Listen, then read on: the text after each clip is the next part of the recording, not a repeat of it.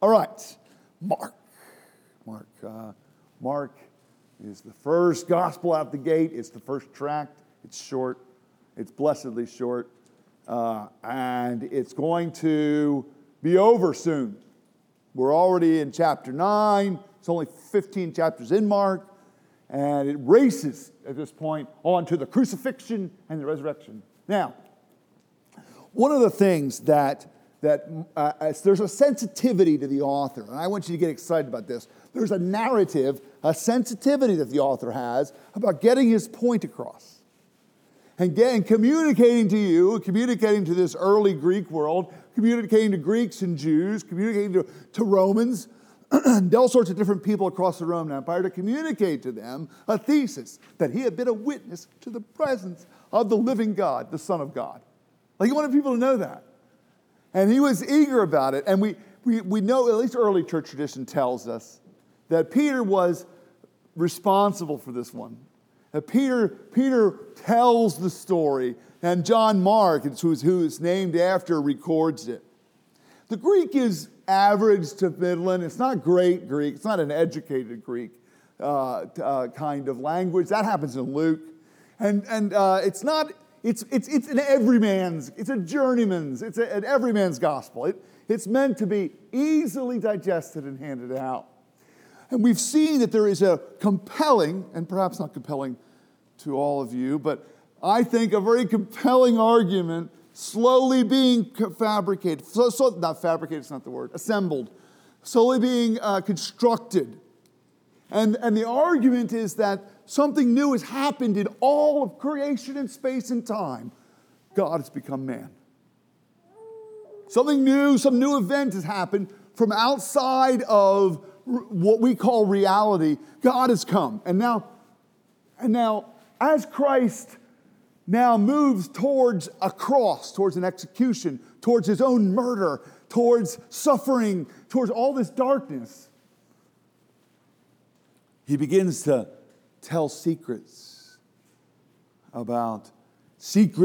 about what his kingdom is like. And he starts to create more and more confusion.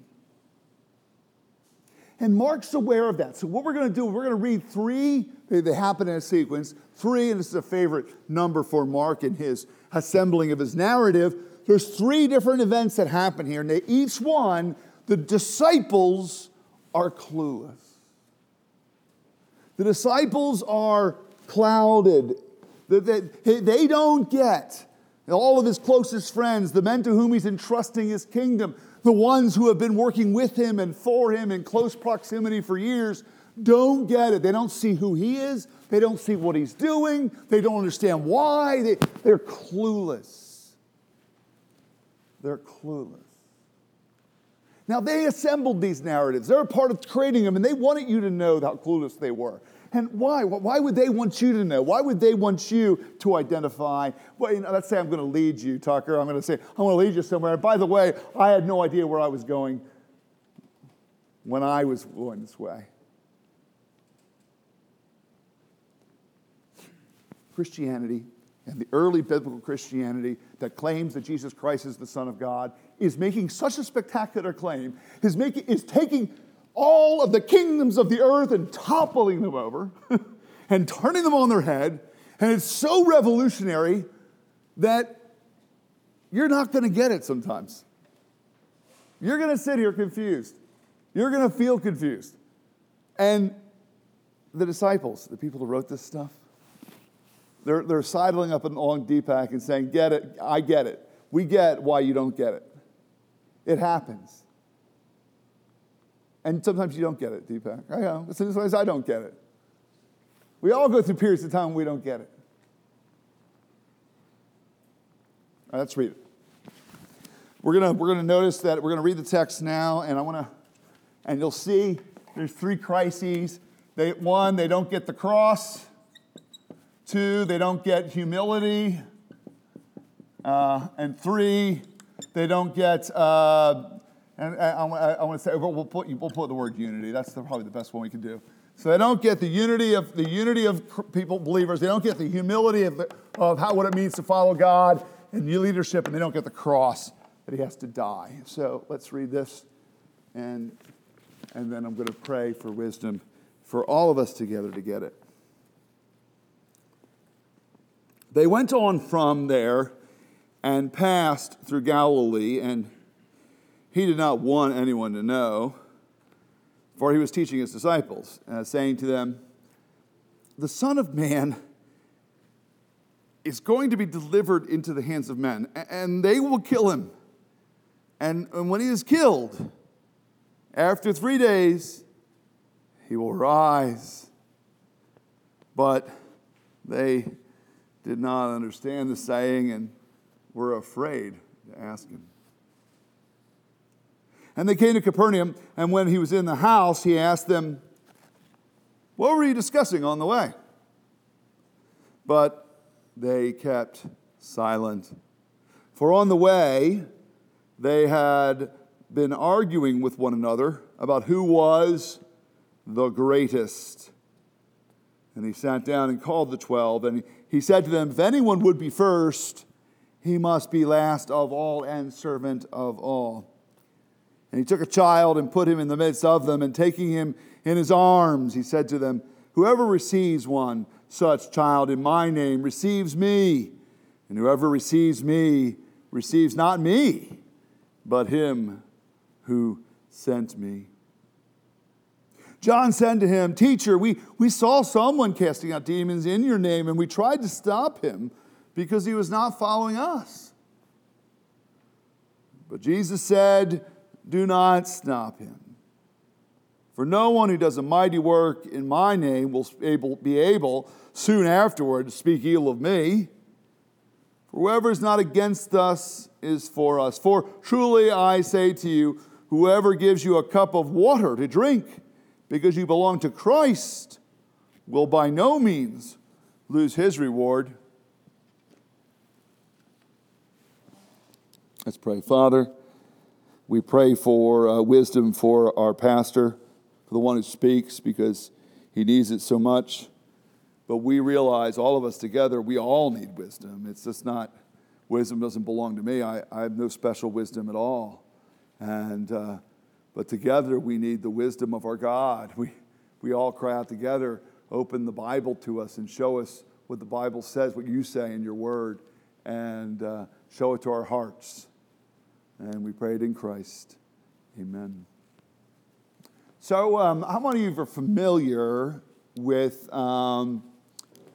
Plato's cave? Anybody ever heard of Plato's cave? Anybody at all? Plato's cave. All right, well, we got one person, but Plato's cave. Okay, so Plato was trying to explain to everybody why they didn't understand what he was saying. And he was saying that there was a pure world of where everything, all forms are perfect. So there was a pure world where there were the perfect form, that's a technical word, form of a chair. But this is what he said. This world is like we're in a cave. And we're all chained in the cave. And the reality is behind us, like ultimate reality is behind us. And it's casting shadows on the wall. And that's the world we see around us. And all we see in this world are shadows of true things from above, true things from eternity, true things from the mind, the Logos, the mind of God. And what he was saying was we're trapped in the cave and we need to be liberated. We need to, and what philosophy does, he says, it liberates us so that we can turn and see the forms and understand what's truly there. But meanwhile, everybody all around you is chained. And the work of a philosopher, for example, is to loose your chains so you understand that this world is just shadows. These are just shadows. Reality and matter and physical world is just a shadow of ultimate truth. Now, I don't believe any of that. There's truths packed in there about who God is and everything. But I like the idea, the problem that creates. You see the problem that creates about how you know things. Because a lot of us are caught up looking at shadows. We don't perceive.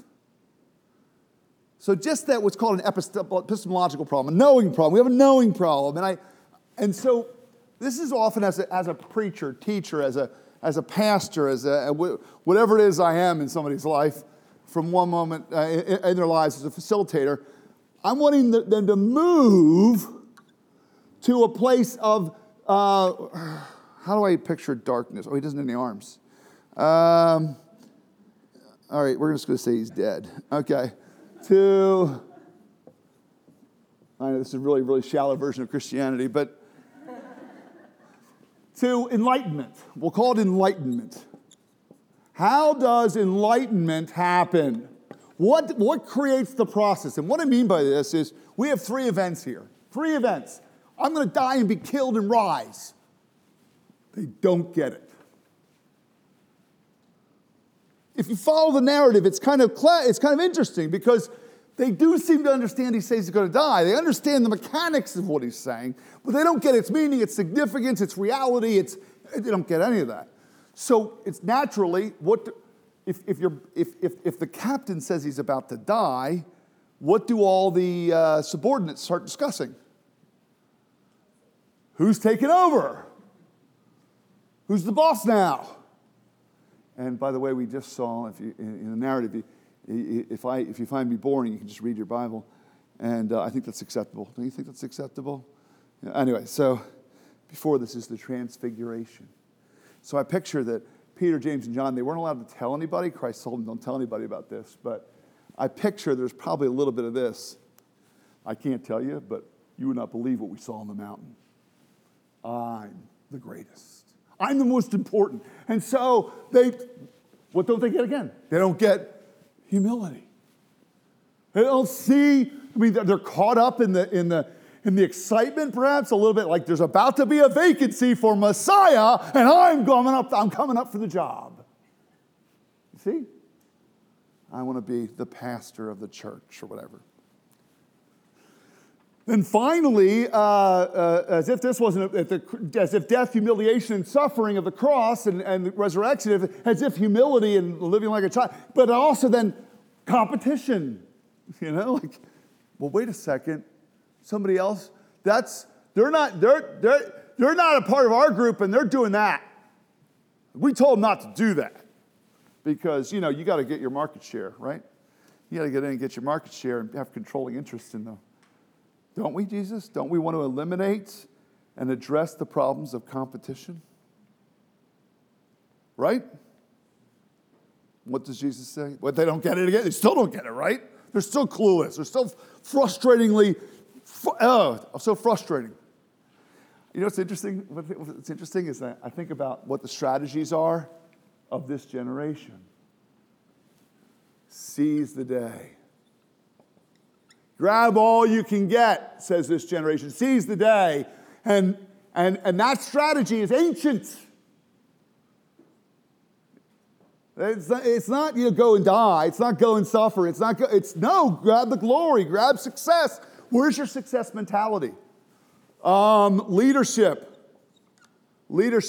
And leadership momentum by charisma and results. Amen? Charisma and results. That's what ministry is all about. And then Christ starts talking about service and humility. The greatest amongst you will be your servant. But these guys had a roadmap, didn't they? And the roadmap was seize the day, go for success, leadership by charisma and results, and importance and power and domination, and then finally eliminate what? Eliminate the competition. Eliminate the competition. You'll learn that as we're visiting that this blackboard's more for me than it is for you. Just keeps me in track, keeps me thinking on the subject.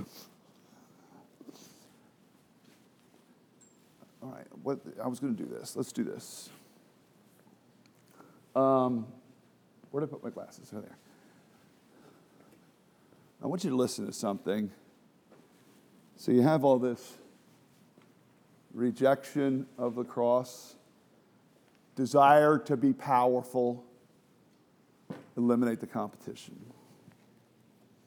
And listen to Peter a few years later. knowing you were ransomed from the futile ways inherited from your forefathers, not with perishable things such as silver or gold, but with the precious blood of Christ, like that of a lamb without blemish or spot. He was foreknown before the foundation of the world, but was made manifest in the last times for the sake of you, who through him are believers in God, who raised him from the dead and gave him glory. Having purified your souls by your obedience to the truth for a sincere brotherly love. Love one another earnestly from a pure heart, since you have been born again. I'm reading from 1 Peter. I can read the whole book. It's just, Peter goes from here to here. How do we join him? How do we make the move from loving our success and worshiping our work as an idol, from desiring to be the one with charisma and results, and hating the people who are doing better than us? How do we move from there? This is the riddle, by the way, which as a minister of the gospel, I'm constantly crawling at and scratching at and wanting to move us. And sometimes I get very discouraged. I really do. I get discouraged. I'm sitting there praying for praying. I'm thinking, is this going to do it? And is this, when will I be able, Father? When, Father? I ask him, when will I be able, by teaching or by example or by relationship or by the word or by prayer or worship, to bring us out of this kind of darkness? Because it's darkness, into the treasures and the newness of the kingdom. What's that going to look like? Can I do it? It's not mechanical. That's how we started worship, right? It's not mechanical. It can't be manipulated. It's an enlightenment. That's one of the reasons why the last movement of worship in your bulletins is Renaissance. What does Renaissance mean? New birth. You must, said Jesus, be born again. All right, now I think I should probably open my notes and see what I was going to say beforehand, what I was thinking about saying beforehand. I'm on track. Good. I want to work through each three of these for 1 minute, for a little bit, and then we'll talk about strategies for new birth in our lives. So we're going to leave the cave of shadows. Hopefully by God's grace, we'll leave the cave of shadows today and enter into his kingdom. All right, first, Christ is aware that he must go to a cross. And I'm sorry that I crossed these out because it seems like I'm defeating my own point. Christ knows that he must go to a cross. What's going on here? And what do we do with the first idea? One of the most profoundly resistant ideas of this generation, and it's everywhere, is a prosperity gospel. And that is saying that I can, by hook or by crook, by a certain level of faith, I can activate a blessing that's going to give me everything I want in life. And I can position myself, I can manipulate the events. I can manipulate faith so I get something. Maybe it's a romantic partner. Maybe it's some sort of life goal. Maybe it's some sort of inward fulfillment. Maybe it's some super satisfaction. And maybe it's just a lot of money and a big house. Right? But I'm going to somehow get there. Now, we live in San Francisco, and I think our Father's blessing has been many of these things for us, right? And it's kind of amazing to me how God blesses us. But I think the sin, the pernicious crime of prosperity gospel is not the way our Father happens to bless beautifully so many of us. It's how we don't see suffering as beautiful, holy, and valuable. There is a resurrection, but we don't. You get what I'm saying here? We don't see the cross as the route to which we get to blessing. In other words, this is for most of you as believers, and this is moving us. And they don't get it. So why don't they get it? All right, let's go back to first century Judaism. Let's see, if we're there for a moment, everybody is under a yoke of bondage to the Roman government. The Jewish people have a story about being under a yoke of bondage in the past, right? In Egypt. And if you know your Bible tradition like they did, they expected to be rescued again. And there were stories, and there were poems, and there were anticipations, and there were prophecies that one was coming to do just that, to somehow rescue. And so there built up a messianic, apocalyptic expectation. In fact, it was so much fervor, people had already come up and said, I'm the Messiah. People had already done that. And it hadn't worked out well, put it that way. And they led rebellions. And all these people positioned themselves to capitalize on the excitement of the age. Apocalyptic literature got really popular in the century before Christ. You've got the book of Enoch comes up. You've got all sorts of weird, bizarre prophecies about the future. And all these weird people were, hey, you could make money on books back then too, you know. You could make money on books, money on speaking, and it was exciting, and there was anticipation something was going to happen, et cetera, et cetera. The disciples were caught up in that. They were excited. They were really excited. Can you imagine how much more excited they were when they saw Jesus do amazing things? Like, wow, we're in. Man, the excitement's kind of growing for them. They're committed. And then as Christ is obviously talking about something's about to really, really happen, Christ is like, oh, by the way, this is where things really get good. This is where the kingdom wins. They're going to kill me. Say what? Did you hear what he said? I don't. What did he mean kill? And they totally miss it. They want money, power, fame. They want success. They want to come out winning. They want to beat the Romans. They want to beat the bad guys. They want to see, and they don't know, and they could never suspect that the great enemy of death and sin and judgment and guilt was about to be killed. Their minds were too small. Their vision was too narrow. Their scope of their hope was too limited and too close, because one had come to deliver them from death. From this judgment over sin, guilt that was ripping their hearts apart for the things and shame that they had been, the fear that someday they would die themselves in ignominy or death and leave nothing behind, and who knows, enter the void, or somehow hope, perhaps they could maybe go to some heaven of bliss, but who knew? And now Christ is here to secure, to say all that is yours in every part. And Peter would write words about the love of God and how secure and real it was from before the foundations of the world. They didn't get that Christ had to go to a cross. The Renaissance did not happen. They didn't get that they needed a cross, that they needed a Christ on the cross. They didn't understand that the crimes of unbelief, the crimes of a weak heart, a weak faith, the crimes of passion and sex and murder and hatred and jealousy, that these crimes and sins of lying before a holy God needed somebody to pay their penalty. They didn't see yet, they couldn't yet understand that they needed the blood of a lamb without blemish or spot. They didn't understand or see, like they would see later, that they needed a rescue for who they were and what they had done and what they would do. They didn't see they needed saving at a deeper level than their political realities. They hadn't moved here. 2, humility. Christ humbles himself.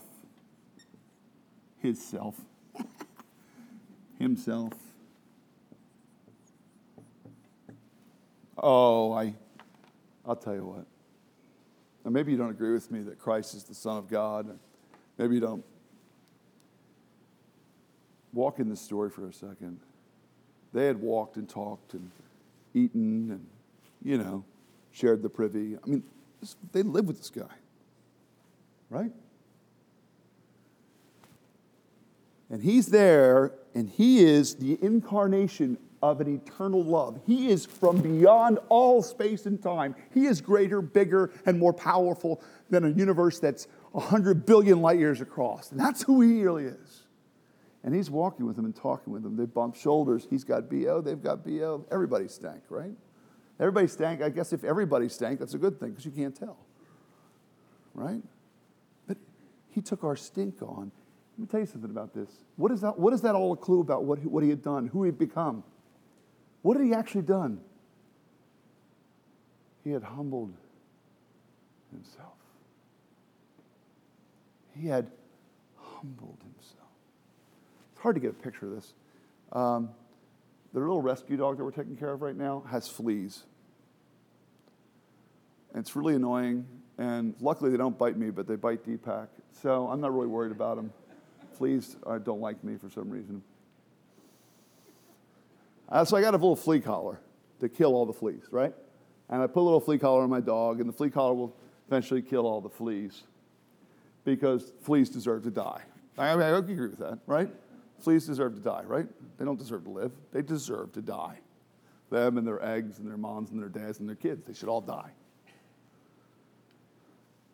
Well, let's say, though, that we could change fleas into something wonderful, fleas that would do little circuses for us, and there would be wonderful little pets. The fleas themselves would be wonderful. But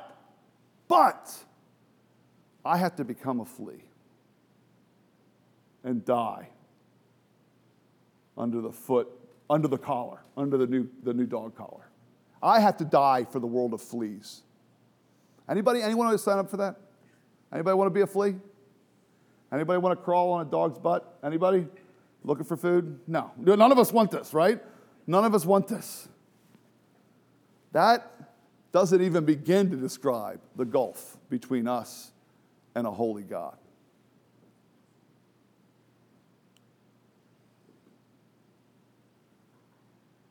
Peter, as he writes 1 Peter, his imagination and wonder is so big now. How did he do? He came from before the foundations of the earth. He was aimed at Frankie and to love him and to love me and to rescue us. And so Christ comes and he grabs a child. And by the way, the children were not thought of fondly back then. We live in a culture that worships children. Children back then were just a pain in the neck and were something that, it was kind of a gamble because you weren't sure they were going to make it. I mean, that's how bad, it's like kids were not worshipped like they are now. They had no power, they had no money, they had no authority, they had nothing they could do. Christ welcomes the child. Did you notice how tender it is? What does he do? What does he do? He hugs them. And he embraces them. Right in front of the disciples, he's like, this, become like a child. And he has this picture. He positions in front of them that the child is closer to understanding humility. Christ had humbled himself. Will they understand or not to be like this world, looking for leadership by charisma and results and power and domination and control? But instead, they were to humble themselves like Christ had humbled himself. How do you move from this death and darkness to this light? Because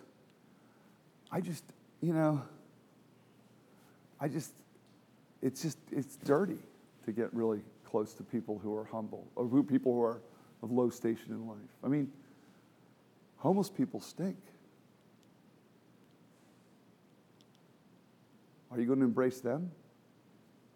How humbly are you willing to go? What do you think you deserve to not have to do? What service do you resent, begrudge, right? And on what basis do you begrudge it? Or do I begrudge it? Or resent it? Finally, and by the way, one of the ways I do see this, let me apply this to me. I always want to apply God's word to me as a pastor. We live in the age of the celebrity pastor, right? And that if I am enough of a celebrity, this church will really grow, right? If I'm good looking enough, speak well enough. I mean, I've got part of that down, but it's not, that was a joke. But we all kind of love the celebrity pastor, don't we? Because if we're a part of a celebrity pastor's church, we're kind of a part of the celebrity too.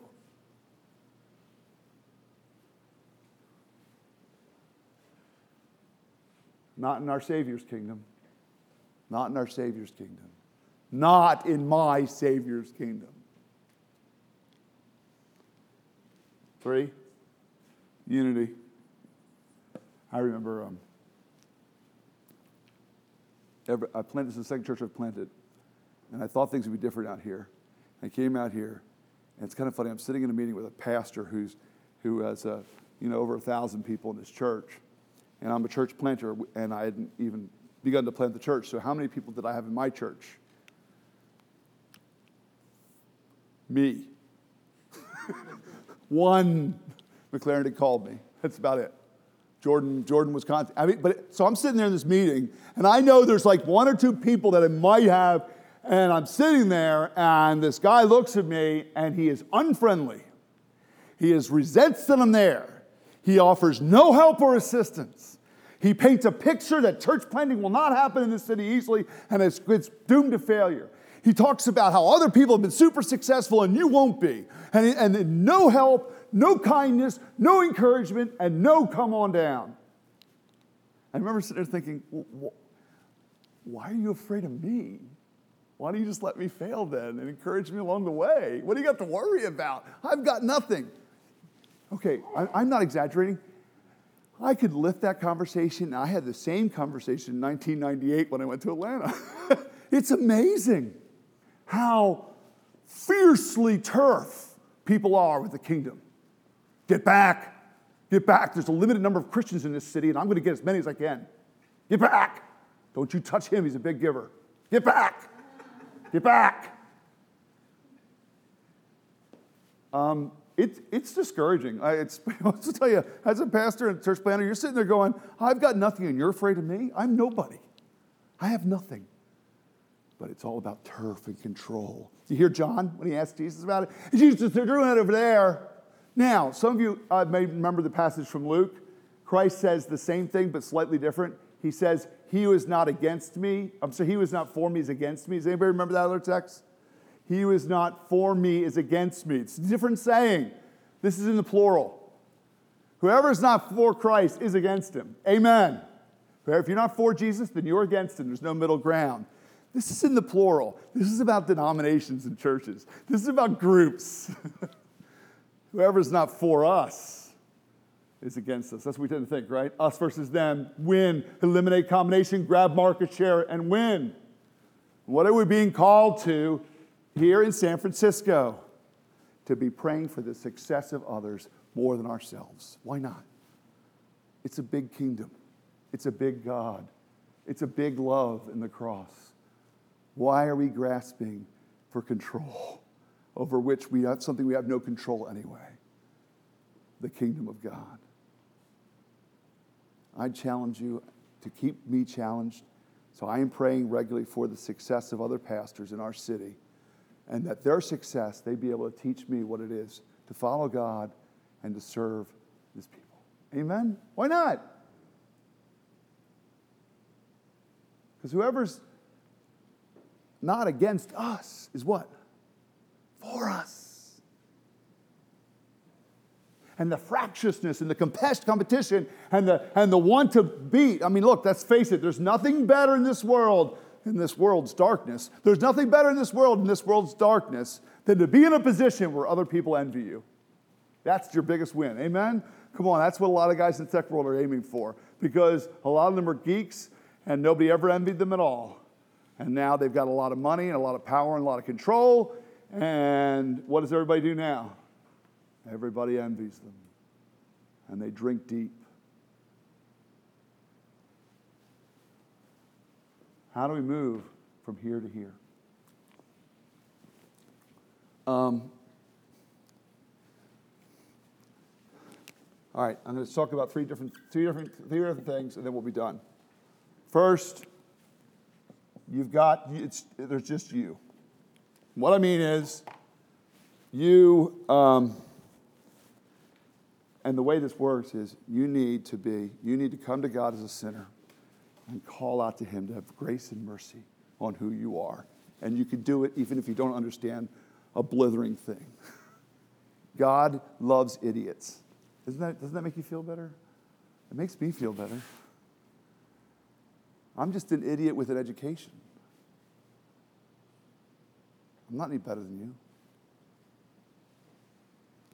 If you don't get it, if you're on the other side of enlightenment and the awareness going on where you know you are a sinner and that you need to be saved, to be rescued, to be made something new, bright, shiny, and clean. And you're going to move from death into life, from the old self to the new self. And this transformation, then what you need to do, all you need to do is cry out to this God to rescue you, love you, and show you. That's it. You need to sign up, and you will become like Peter one day. You will get it. And I know what it's like not to get it. I remember that. I remember being over here and just being like, what the heck are they all talking about? And then I remember walking over here going, oh, I get it now. Oh, I get it now.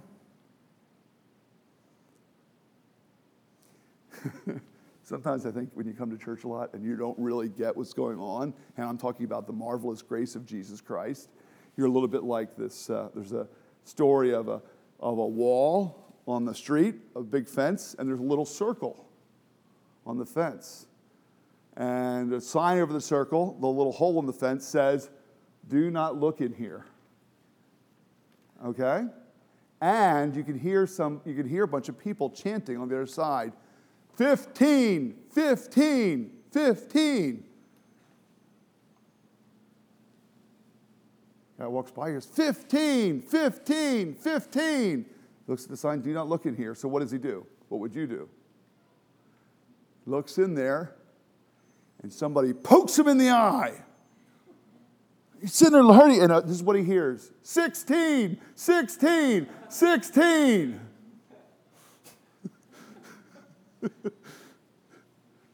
Sometimes that's going to be your experience at church. You're like, what are they all talking about? What are they all talking about?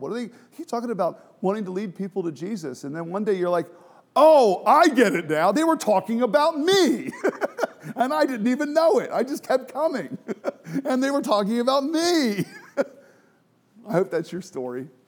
At some point, you'll have that story. Some of you will get caught later in life. You get deceived into the old ways, and you get distracted. Anybody like this?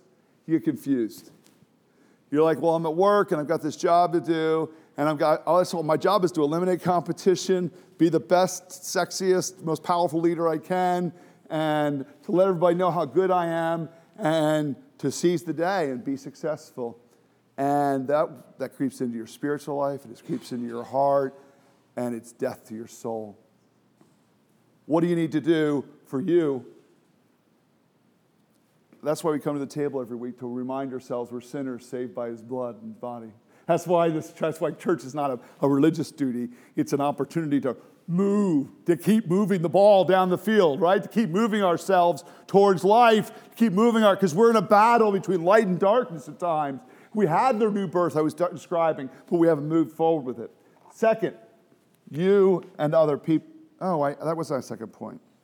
You moving from where you have been to where you are. You already know Christ and moving forward. The third point is you and others. For some of us, we have to develop this last position here, that we stand in Christ's position for a moment, where we are telling people about Jesus, but they don't get it. Doesn't that make you want to give up sometimes? Doesn't it just frustrate you, how blind people can be? What's Christ teaching you? Don't be frustrated. They didn't understand me. They ain't going to understand you. Keep on as witnesses, coaches, mentors, people standing along the way, walking along the way. Stand there, serve, go down and become this person. Become a person available to the city impact. Become available for children's ministry. You know what children's ministry is?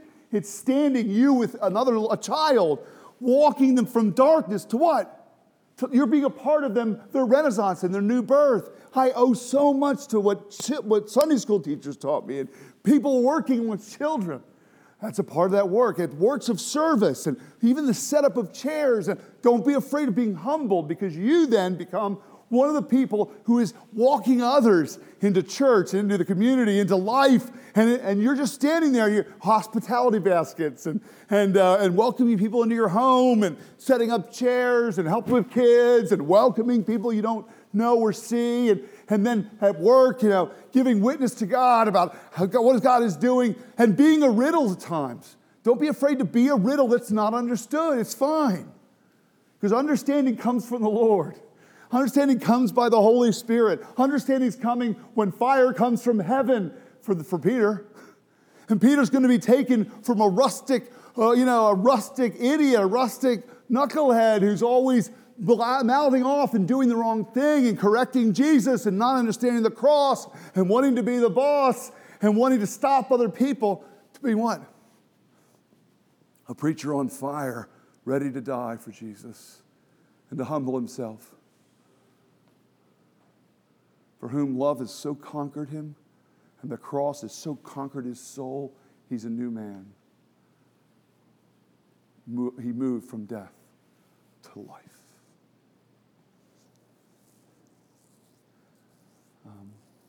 If you're in the cave looking at the shadows, this is the time to break your chains. Come to Jesus in prayer. Break your chains. Come to Jesus by faith. Break the chains of people around you. And turn to the light. Let's pray.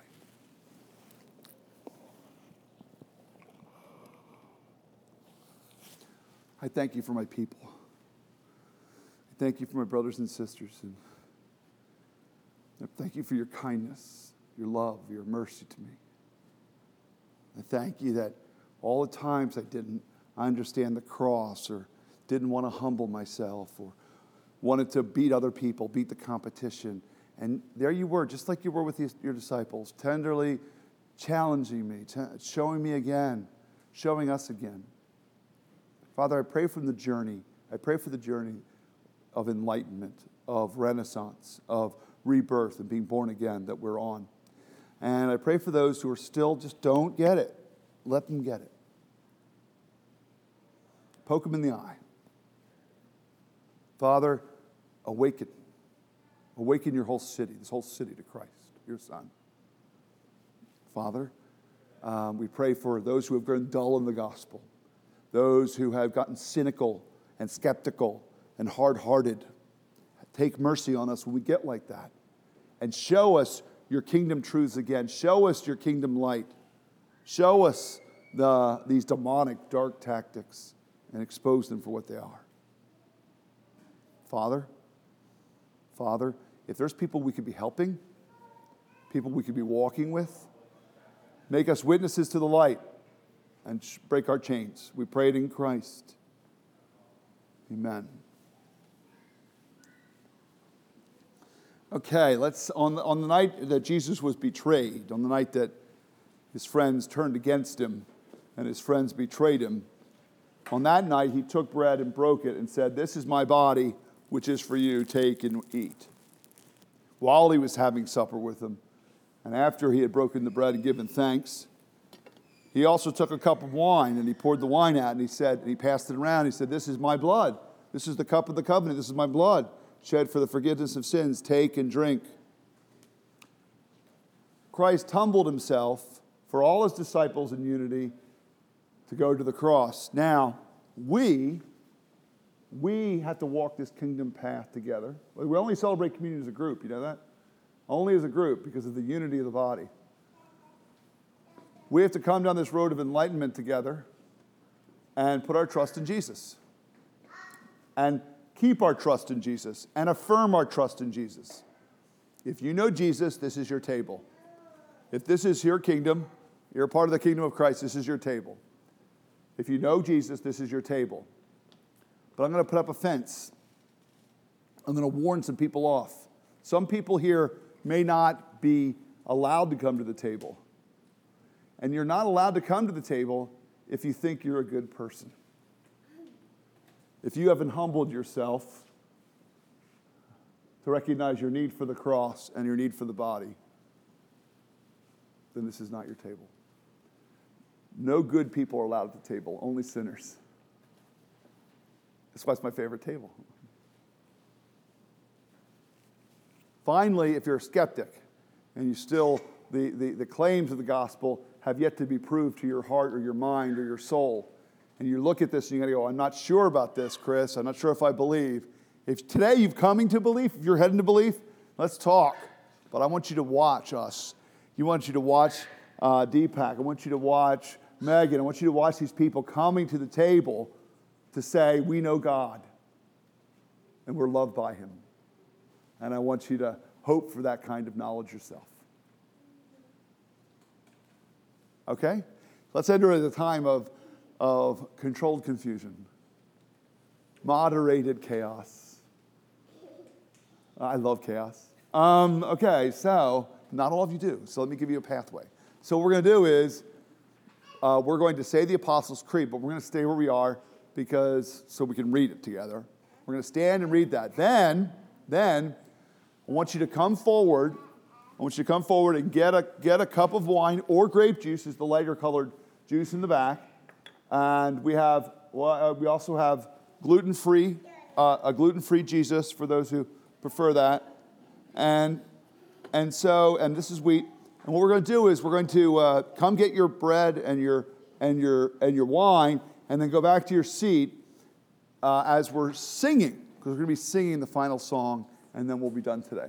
Just a reminder again, we're at the Wickham next week, and Wickham Blowout. What? Permanently at the Wickham. What are we doing right now? The Apostles' Creed. Will you stand, please? Christian, will you tell me, what do you believe? I believe in God the Father Almighty, maker of heaven and earth, and in Jesus Christ, his only Son, our Lord, who was conceived by the Holy Spirit, born of the Virgin Mary, and suffered under Pontius Pilate, was crucified, died, and was buried. He descended into hell. On the third day, he rose again from the dead. He ascended into heaven and is seated at the right hand of God the Father Almighty. From there he shall come to judge the living and the dead. I believe in the Holy Spirit, the Holy Catholic Church, the communion of saints, the forgiveness of sins, the resurrection of the body, and the life everlasting. Amen.